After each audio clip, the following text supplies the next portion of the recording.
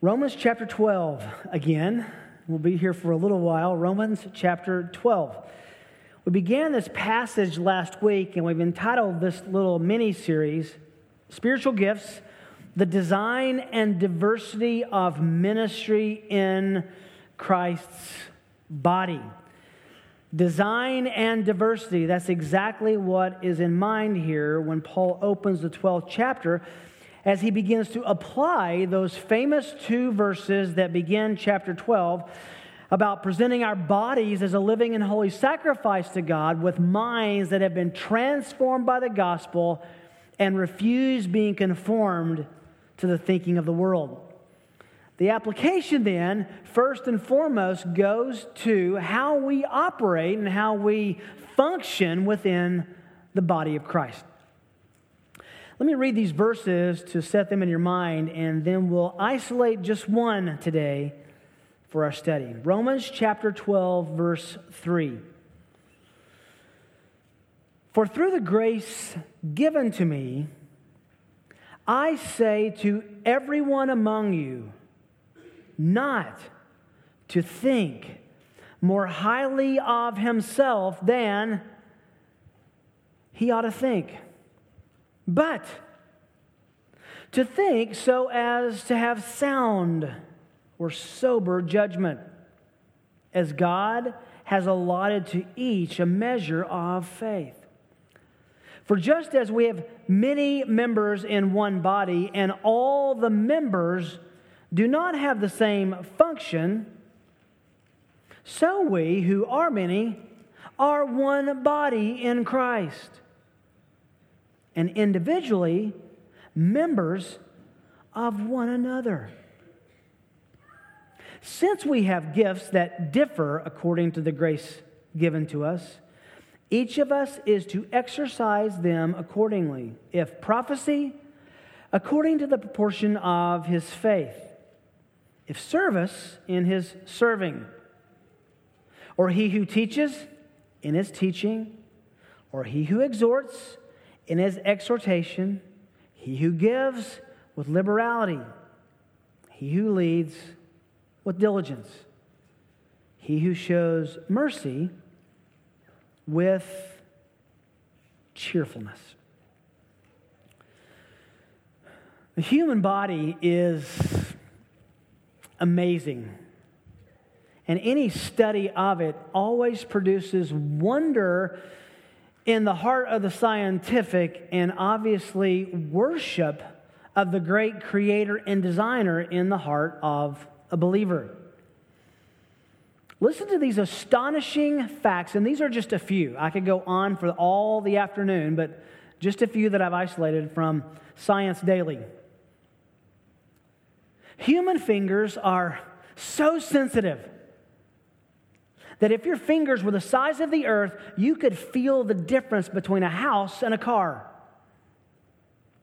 With 60,000 miles of blood vessels. Now, just let that sink in.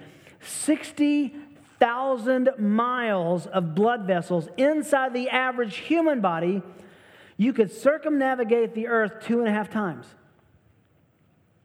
The human eye is so sensitive that if the earth were flat, you could spot a candle flickering at night from up to 30 miles away. Nerve impulses travel to and from the brain at speeds of up to 250 miles per hour.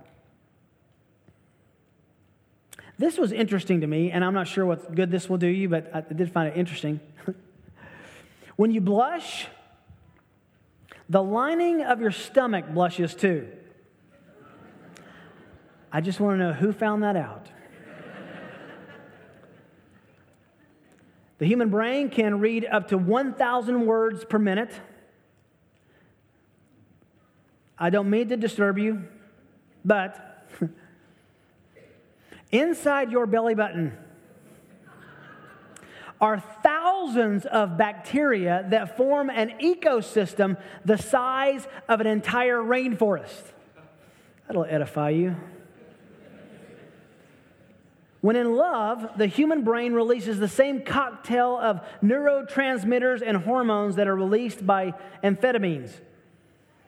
This leads to increased heart rate, loss of appetite, loss of sleep, and an intense feeling of excitement. Humans can actually see ultraviolet light. The ability, however, is filtered out by the eye lens, and some people have undergone eye surgery to remove that lens, and they can actually detect ultraviolet light. I'm not even going to try to count these zeros, but an adult is made up of 7 octillion atoms. And just for some perspective, there's a measly 300 billion stars in our galaxy. Your muscles are incredibly more powerful than they appear to be. Human strength is limited to protect our tendons and muscles from harming ourselves. This limitation can be removed during an adrenaline rush, during which some people have lifted boulders or even cars off of themselves. It might surprise you to know that humans are the best long-distance runners on the planet. Better than any four-legged animal. If you trace back hundreds and even tales thousands of years ago, and even current tales in Africa, in tribal villages, a person can chase any creature faster than him for miles and miles until that creature actually dies of exhaustion before the human will be tired.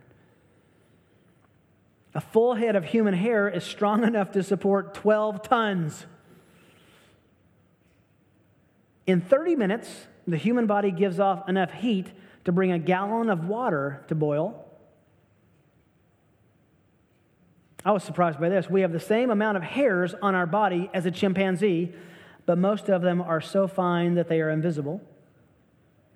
Human bone is as strong as granite. A block of bone the size of a matchbox could support 9 tons of weight. If the human brain were a computer, it could perform 38,000 trillion, I think that's a lot, 38,000 trillion operations per second. The world's most powerful supercomputer can manage only 0.002% of that. The focusing muscles of your eye move around 100,000 times a day. To give your leg muscles that same workout, you'd need to walk 50 miles. For every pound of fat or muscle gained, your body creates 7 miles of new blood vessels. Your body produces 25 million new cells every second. Every 13 seconds, you produce more cells than there are people in the United States. Every 13 seconds. Humans are bioluminescent, and actually we glow in the dark. The light that we emit is 1,000 times weaker than our human eyes are able to pick up, and most animals can see you glowing in the dark. This is disturbing. Humans shed 40 pounds of skin in their lifetime, and we completely replace our outer skin every month. In one day, your blood travels 12,000 miles around your body. Along with 5 traditional senses that we all know, sight, sound, touch, smell, and taste, a human has 15 other senses. They include balance, temperature, pain, suffocation, hunger, thirst, fullness. The human brain uses 20% of the entire body's oxygen calorie intake, despite only accounting for about 2% of adults' body mass. This is interesting. If you stretch out the 300 million capillaries in your lungs end to end, they would create a line that would extend from Seattle to San Diego. Ladies, don't get too arrogant about this, but some women see more colors than everyone else. And by everyone else, I'm assuming he means men, so I'm not sure what options there are. Most people have 3 types of color receptors to see color vision, while some women have 4 or even 5 of these receptors and can see a wider range of colors. So don't knock us if we don't match. By we, I mean those other people. A condition called synesthesia can cause senses to overlap. In other words, some people can taste or hear colors. My wife and I know a girl who has this phenomenon, and she actually sees color with music. So when she plays music, every chord and every note has a color. So she can play by color. The need to breathe so much is not due to our need for oxygen, but our need to dispel carbon dioxide. If there was a different way to dispel carbon dioxide in the blood, we would need only to breathe at a rate of once per minute. One more. Crying alleviates stress physically and allows humans to decrease feelings of anger and sadness by using intercellular connections and communication. It does physically help to, quote, let it all out. Now, why take a minute to talk about all that?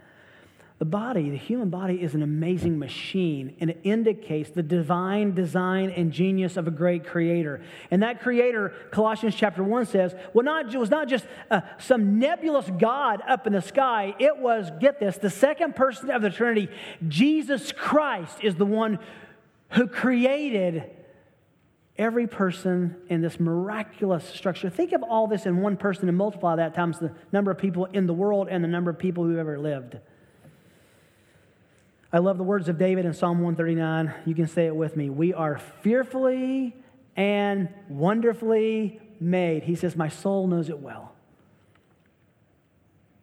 Now, it makes perfect sense, and the reason I took the time to reintroduce you to some of those facts, it makes perfect sense why Paul would use the human body to illustrate the church. Both are amazing creations of God. Both are organisms created by His genius. And the illustration of the church as a body, literally Christ as the head and us as His body and body parts, is the central focus of the passage here in Romans chapter 12. And the theme that runs throughout this whole passage, will run throughout the rest of the chapter actually, is this. Unity in the body of Christ is attained through diversity. The differences in the body are intended by God to create a substantial, monolithic, presentable, discernible unity in the church. And these exhortations in verses 3 to 8, remember, flow out of Paul saying, present your body as a living and holy sacrifice to God, all that you are physically. Let your mind be transformed into gospel thinking and away from earthly conformity. And because of that, the first application is we're faithful in the exercise of our gifting and giftedness in the church. And so he uses here in this passage his favorite and most extensively and elaborately explained metaphor for the church. He uses the body. The body of Christ, where Jesus is the head, and we are body parts. We began this study last week by kind of introducing our outline that's going to extend over the next few weeks. 3 ingredients for faithful ministry in the body of Christ. 3 ingredients for faithful ministry in the body of Christ. And the first is in verse 3. Again, this is review. A proper evaluation of self in the body of Christ. A proper look at your own heart. A proper evaluation of you. A proper evaluation of self in the body of Christ. Verse 3. For through the grace given to me, I say to everyone among you not to think more highly of himself than he ought to think, but to think in a sober, not to be intoxicated with yourself, but to think soberly, soundly, with judgment, as God has allotted to each a measure of faith. This is review, but we said that the grease the actual oil, the gasoline that makes all of the moving parts of the church work is humility, which is the opposite of pride. Pride is the greatest destructive force in the body of Christ. Paul understands that. That's why he addresses it most. That's why he addresses it first. The crushing of pride and the pursuit of humility synthesize into the way we grow as believers and the way we serve our Master and the way that we minister to one another. It's pride. We looked at this last week. Remember that there are two expressions of pride. One is arrogance, which says, look at me and how great I am. The other is self-pity, which says, feel sorry for me and feel as great about me as I do about me. Let's all feel sorry for me. That's pride as well. Paul says, if you're going to serve in the body of Christ, it begins by not thinking too highly of yourself. And in Philippians, he told them that means that you're thinking more about others, their needs, their wants, their desires, their lives than your own. That we are created in Christ Jesus, get this, to make everyone's life around us better, even and especially at the expense of our own pursuits. And if everyone did that, we would all be cared for. Well, that was review, and that's what we looked at last week. Today, we're just going to look at this second ingredient in verses 4 and 5. Number 2, the second ingredient for faithful ministry in the body of Christ is this: a functional, that means it works, a functional understanding of ministry in the body of Christ. Does your understanding of your ecclesiology, your doctrine of the church, your understanding of your part in the church function? Does it work? Verse 4. For just as we have many members, stop right there. The word members here and in Ephesians and in 1 Corinthians is Paul's shorthand for members of your physical body. It's body parts. As we'll see in a few minutes, it's inward parts, your organs, your connective tissue, your muscles that you don't see. It's also external parts, your eyes, your ears, your nose, your feet, your hands. We have many parts of the body, just as we have many members in one body, and all the members do not have the same function. He's beginning with the analogy of the physical body and about to move into the comparison with the body of Christ, with the church. So he starts out here looking at the human body. We have many body parts, and all the members don't have the same function. This is an analogy, and in engaging the analogy of the human body, Paul's going to accent the reality that the human body is characterized by both unity and diversity, and that so does the body of Christ. He begins, the human body has many members. Pala mele, many, lots, parts, members. And I love this next little phrase. And the various members have distinct functions. He says they do not all have the same function. It's from the word praxin in the Greek, from which we get praxis in the Latin, from which we get practical in the English. They all have a practical function. All of our body parts have a function.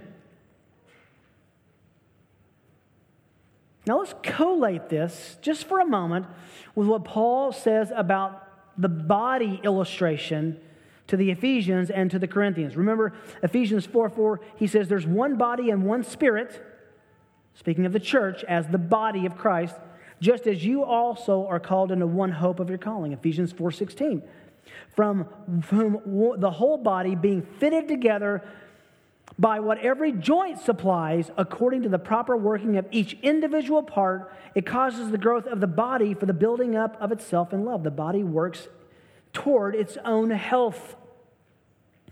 1 Corinthians 10:17, since there's one bread, we who are many are one body, for we all partake of one bread. 1 Corinthians 12:12, for even as the body is one and has many parts or members, all the members of the body, though they are many, are one body, so also is Christ. 1 Corinthians 12:27. Now you are Christ's body. How explicit is that? You are Christ's body and individually members of it. And then to the Ephesians in chapter 4, verse 12, he says, we've been given gifts in the body for the equipping of the saints for the work of service to the building up of the body of Christ. All your body parts matter. All of your organs matter. All of your joints matter.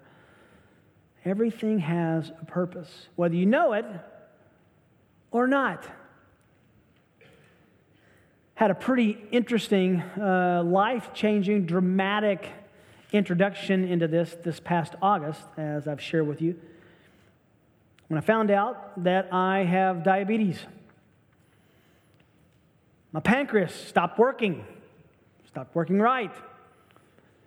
I don't think I had ever thought one time in my whole life about my pancreas until that happened. And now I think about it all day, every day, before, after, during every meal.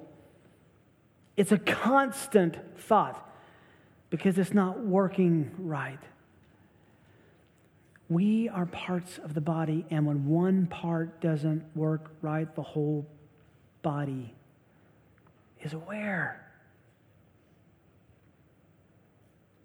That's the analogy that builds into the principle here in verse 5. So we. He moves from talking about the human body, so we. Now he's talking about the body of Christ. Just like there are many parts and one body in our physical bodies, so we, who are many, are one body, here's the analogy, in Christ. And this is incredible. And individually members, you would expect him to say of it or of Christ. You know what he says? We're individually members of one another. We're parts of one another. We function with one another.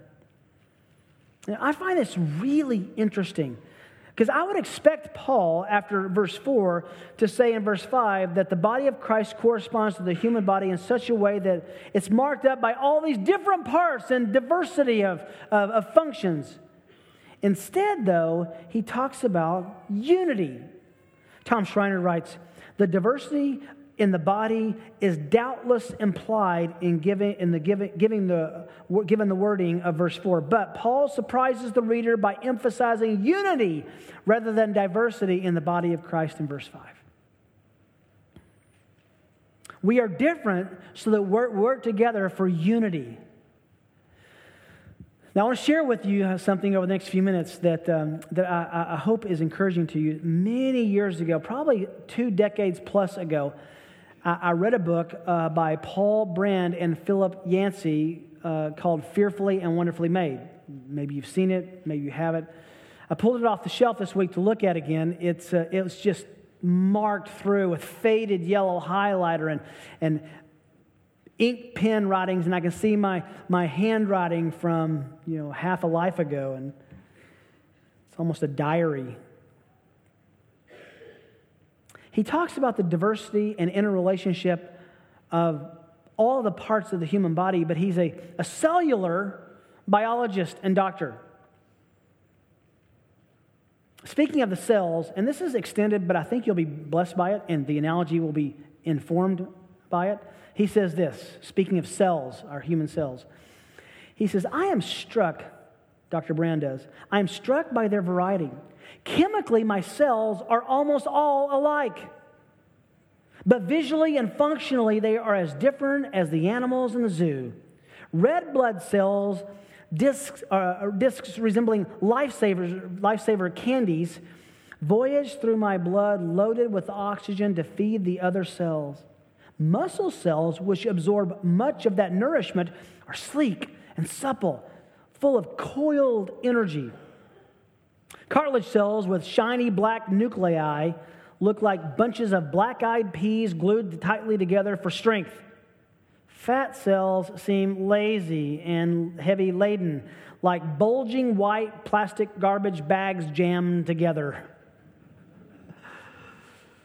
Bone cells live in rigid structures that exude strength. Cut in cross-section, bones resemble 3 tree rings, overlapping strength with strength, offering impliability and sturdiness. In contrast, skin cells form undulating patterns of softness and texture that rise and dip, giving shape and beauty to our bodies. They curve and jut at unpredictable angles so that every person's fingerprint, and not to mention his or her face, is unique. The aristocrats of the cellular world are the sex cells and nerve cells. A woman's contribution, the egg, is one of the largest cells in the human body. Its ovoid shape, just visible to the unaided eye. You can actually see one with the naked eye. It seems fitting that all the other cells in the human body should derive from this elegant and primordial structure.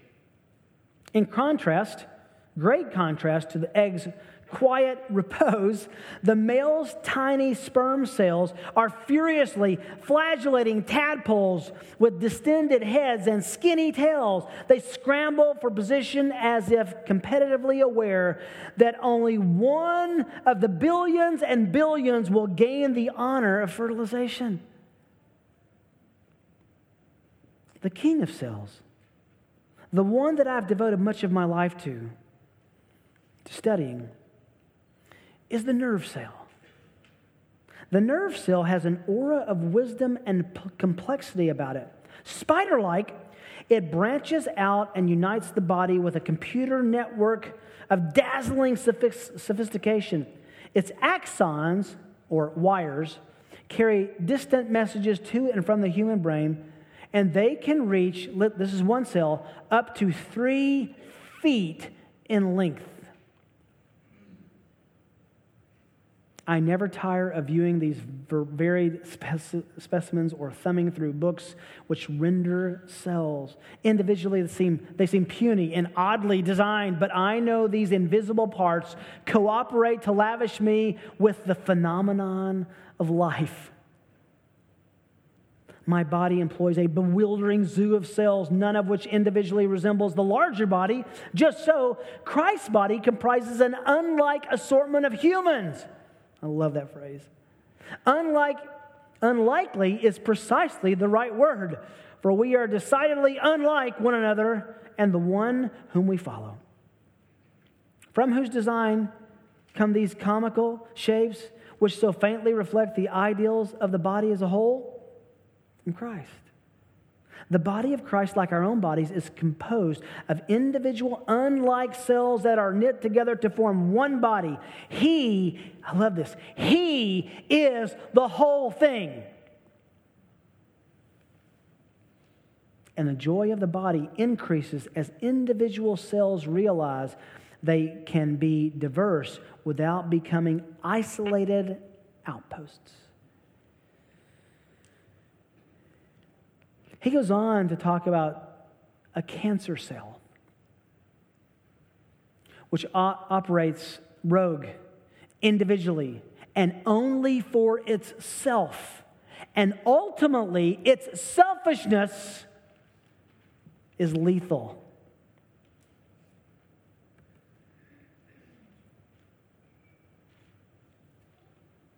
So, we are body parts of Jesus' body on the earth, intended to work together. So what I wanted to do in our remaining time is very simply and very briefly flesh that out. Let's look at the implications from this illustration. If we are the body of Christ, let's apply that. Let's find the implications. What are the implications that Paul intends and that Paul is going to begin to explain in this passage and in Ephesians and in 1 Corinthians, where he uses this illustration extensively. Implications from the illustration, obviously, that we are Christ's body. And these are things I want you to talk about with your husband, your wife, your family. These are things that you can talk about in your care group. To flesh this out, the intention is to understand the illustration for application, to find the implications. What does it imply? First of all, I think I have about 7 of them here. It implies specialization in ministry. Specialization. Body parts have specialized functions or praxis or practical applications, as he says. Let me be specific. Each of you, eye contact, everyone look at me just for a second. Just you, if you feel like I'm speaking to you, I am, individually and corporately, individually. You specifically, you, not the person beside you, I'm speaking to you,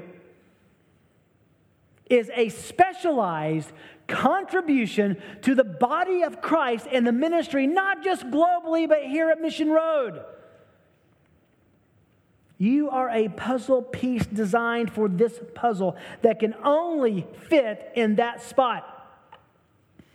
So if Mission Road Bible Church is a puzzle and we look at it, you are a piece. Is your piece fitting in with only your unique contours that can fit in that specific place? Or are you absent? You have been specialized. And in the coming 2 weeks, we're going to look at your specialization in this ministry through gifting. You have a specialized design and a specialized ministry. So that the people around you are blessed because they know you and go to church with you. And listen, everyone has a specialized ministry. Everyone is a part.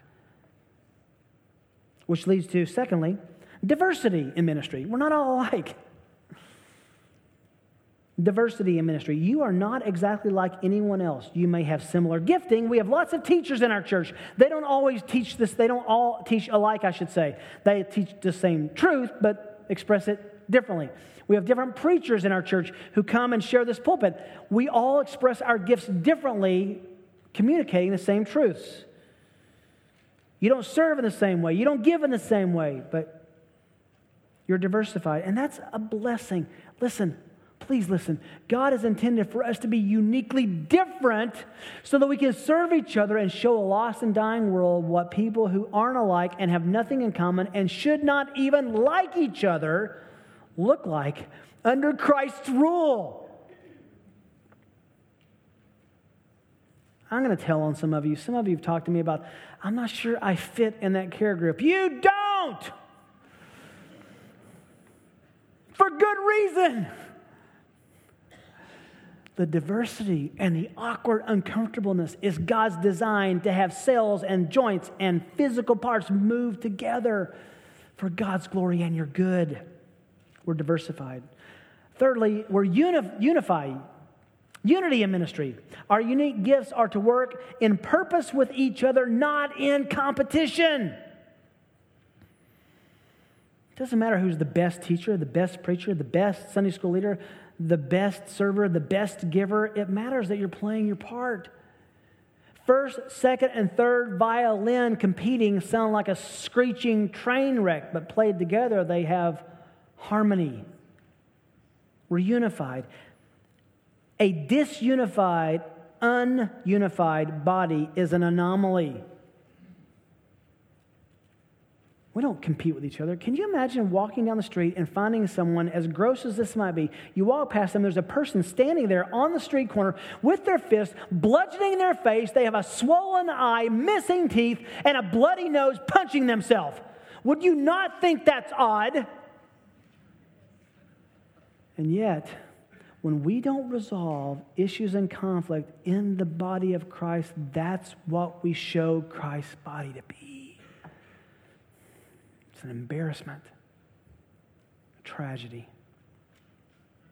Next, coordination in ministry. We actually function together. We coordinate in ministry. We're able to work together in ministry just as the parts of our body work together.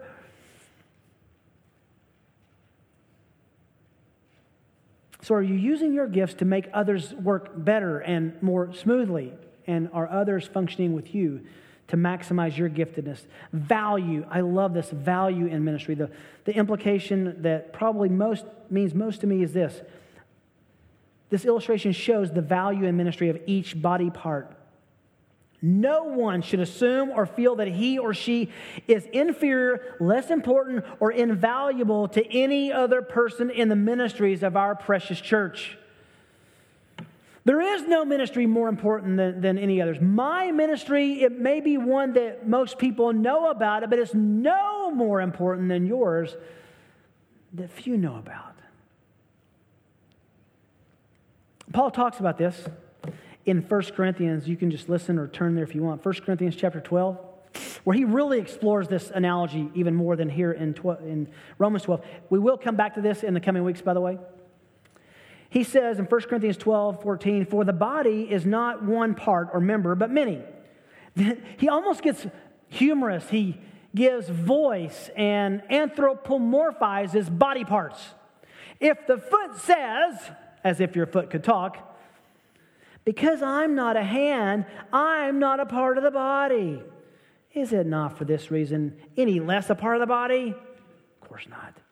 And if the ear says, because I'm not an eye, I'm not a part of the body, is it not for this reason any less a part of the body? If the whole body were an eye, where would the hearing be?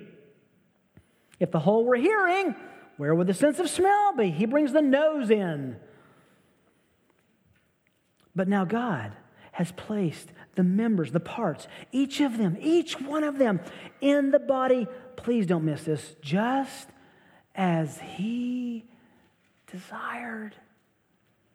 Our church is made up not only of the members, parts, gifts that He desired, it's made up of just the ones He wants here. If they were all one member, where would the body be? But now there are many members, not just one, but there's one body. If the eye cannot say to the hand, I have no need of you, or again to the head to the feet, I have no need of you. On the contrary, it is much truer that the members of the body which seem to be weaker are actually necessary. And those members of the body which deem less honorable, that means less valuable, on these we bestow more abundant honor, and our less presentable members become more presentable. The things you can't even see, your organs. I thank God for pancreases now. At least yours. Just think of the billions of functions your internal organs are doing right now. You're not even aware. Whereas God, our more presentable members, have no need of it. We can't say that. God has composed the body, giving abundant honor to that member which lacked, so that there may be no division in the body. Spiritual gifting can cause divisions where you think I'm better than you or less important than another. But they would all care for one another. And if one member suffers, all the members suffer with it. And if one member is honored, all the members rejoice with it. Now you are Christ's body and individually members of it. When one part of your body is in distress, your whole body reacts. Doesn't it? If you're building something and you smash your thumb knowing it's going to be black by the afternoon, do you just think, that's hurting, but I'm just going to think about my good hand and how wonderful this feels, and that pain will go away? No! I've told you this illustration. It's silly. When I played baseball in high school and in college, we had this stupid thing called don't rub it. Remember that, baseball players? You're standing in the batter's box, you get hit in the shoulder with a pitch, and one from the dugout says, don't rub it. And everything in you wants to grab your shoulder and cry like a junior high girl. Not that junior high girls cry a lot, but anyway, you want to do that. But you just want to go, that's unnatural. It's natural when one part of your body hurts that the whole body responds. And so it should be in Christ's body. Which leads to our next, dependence in ministry. Just two more. Dependence. We need each other.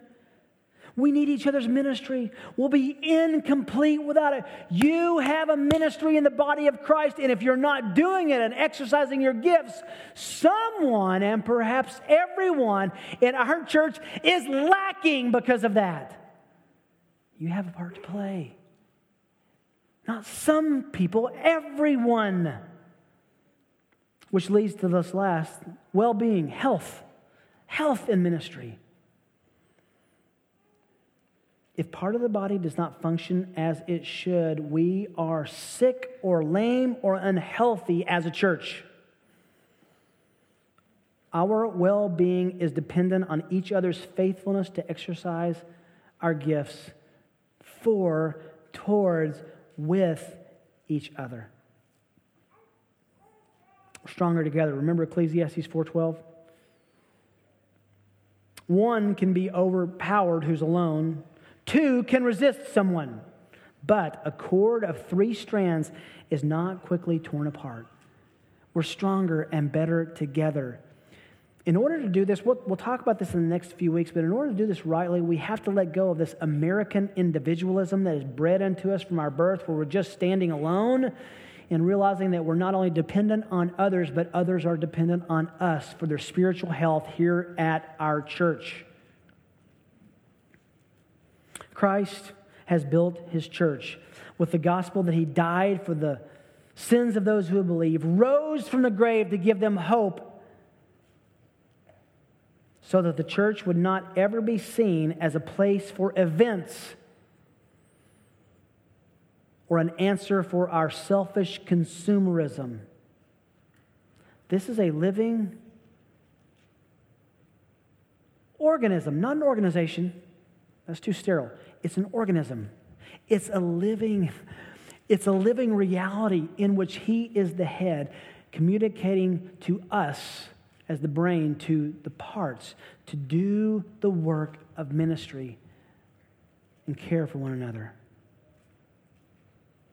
How do I do that? What should I do? What are my gifts? I'm glad you asked, because that's the next verse. A few verses. If you don't know Christ, you miss out on all this. Contribution and the blessing of reception. You miss it all. What fool would say, no, I don't want to be blessed by that kind of ministry? And what kind of fool would say, I don't want to be a part of the living body of Jesus Christ?